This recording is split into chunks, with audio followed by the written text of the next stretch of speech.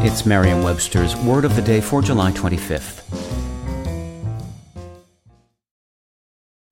Hi there, it's Julia Louis-Dreyfus. You may know me from my podcast called Wiser Than Me, where I talk to older women and get their wisdom from the front lines of life. I was amazed by how many people told me our show made them look forward to getting older, which is why I'm here to talk about Season 2 of the show. Sally Field, Billie Jean King, Beverly Johnson, Ina Garten, Bonnie Raitt, just to name a few. All hail old women. Wiser Than Me Season 2 is out now from Lemonada Media. Today's word is noblesse oblige, spelled as two words as they would be in French, Noblesse oblige. Noblesse oblige means the obligation of honorable, generous, and responsible behavior associated with high rank or birth.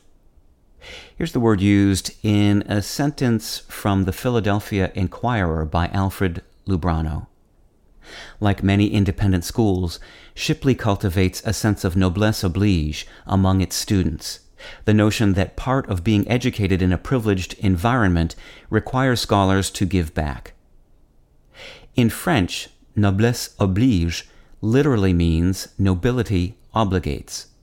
French speakers transformed the phrase into a noun, which English speakers picked up in the 19th century. Then as now, noblesse oblige referred to the unwritten obligation of people from a noble ancestry to act honorably and generously to others.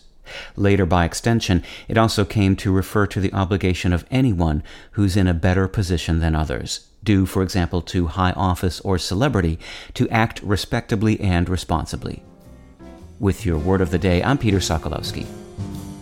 Visit Merriam-Webster.com today for definitions, wordplay, and trending word lookups.